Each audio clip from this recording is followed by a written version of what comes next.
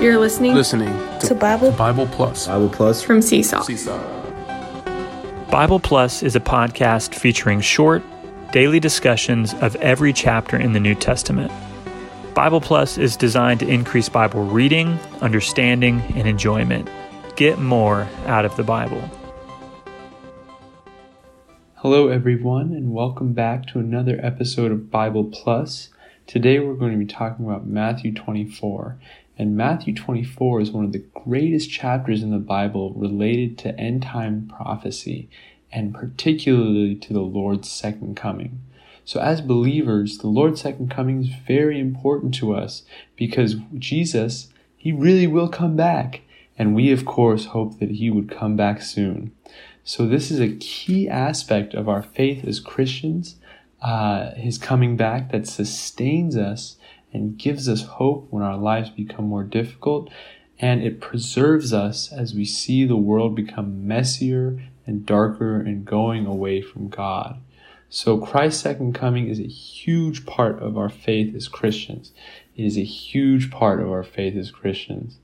Now, in this chapter, the Lord gives us some outward signs of His second coming, and we don't want to be ignorant of the outward signs, but we don't want to be overly occupied by the outward signs either.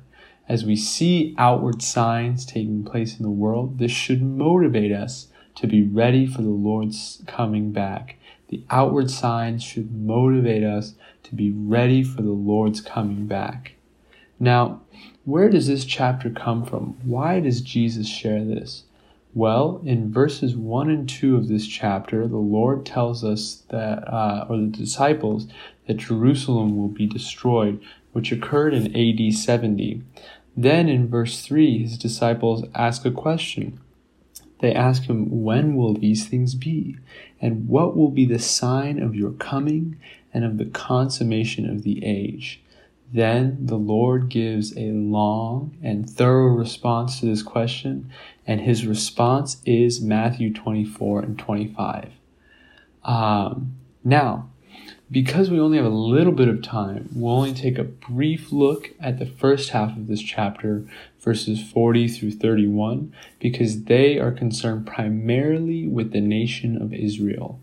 So verses 4 through 14 are prophecies that, like I said, are related to the nation of Israel, and the contents of these prophecies will take place from Christ's ascension to the consummation or the end of this age, which will be the Great Tribulation.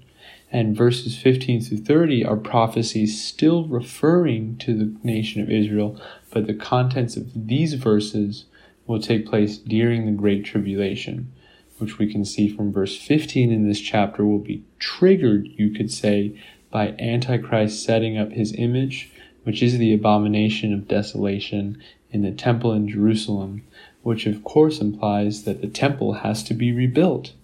So that's verses 1 through 31 concerning the nation of Israel.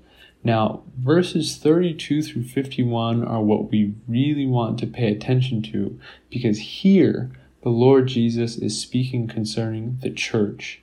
So this is the portion that concerns us and our readiness for the Lord's second coming. And there are 2 points in particular that I want to highlight in this section, and these are the 2 men and 2 women in verses 40 through 42, and the faithful and prudent slave in verses 40 through 51. And when we come to these parables, many Bible expositors believe that both parables refer to believers. Both parables, they believe, refer to believers. Because in verse 42, the Lord says, in reference to the 2 men and 2 women, watch therefore, for you do not know on what day your Lord comes. So both watch therefore and your Lord show that the 2 men and the 2 women in verses 40 and 41 are probably saved believers, because the Lord wouldn't charge unsaved people to watch for His coming, nor is He the Lord of the unsaved. And then the slave in verses 45 through 51 is also a believer, as indicated by the fact that he is appointed by the Lord in verse 45. And in verse 48, he calls the Lord my master and believes that the Lord is coming. So these portions, of course, are not referring to our eternal salvation, which the Bible tells us is once for all and eternally secure. Of course, once we're saved, we can never be unsaved. We can never be unsaved. But they're referring to whether or not we will receive a reward in the coming kingdom age. So I hope we could be helped by these parables to see what the Lord Jesus tells us as to how we should prepare ourselves for his coming. How we should prepare ourselves for his coming.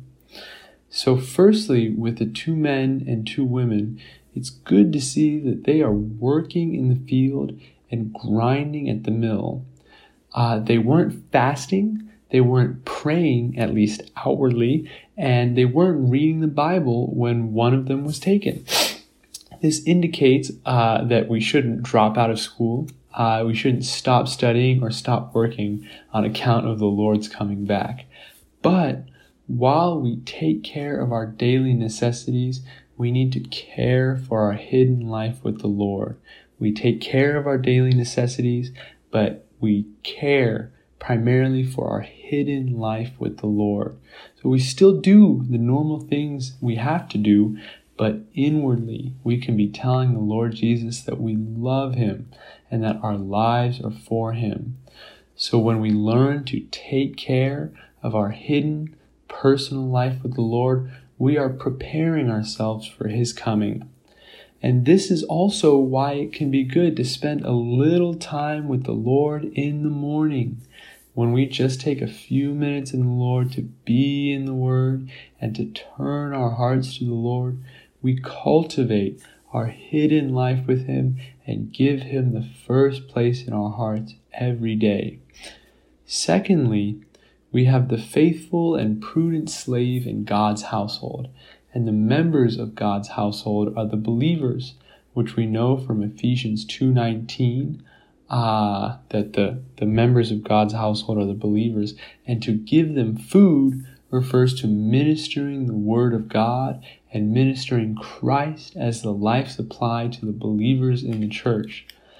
And we should be impressed by this point, that when we're with other believers, we've been appointed not just to give them biblical knowledge, but we want to give them food. We want to give them Christ. We should be like Paul in 2 Corinthians 3, who was not just a minister of the letter, but a minister of the Spirit. We don't want to just give people biblical knowledge for their mind, but we want to give them Christ. We want to give them the Word of God as their spiritual food to satisfy their spiritual hunger. So this is a practical way the Lord has given us to be ready for his coming. So I hope this would help us see that we don't want to be ignorant of the outward signs concerning the Lord's second coming, but these signs should motivate us to live a life in which we are not distracted from the Lord by the daily necessities of our lives, but as we take care of our daily necessities and our normal human responsibilities inwardly, we have a hidden life with the Lord in which we love him, we care for his presence, and we let him make his home in our hearts a little bit more every day. Also, we feed the other believers by ministering Christ to them, by ministering the Word of God to them. Thank you all so much for joining today, and I hope you have a wonderful day together with our wonderful Lord Jesus.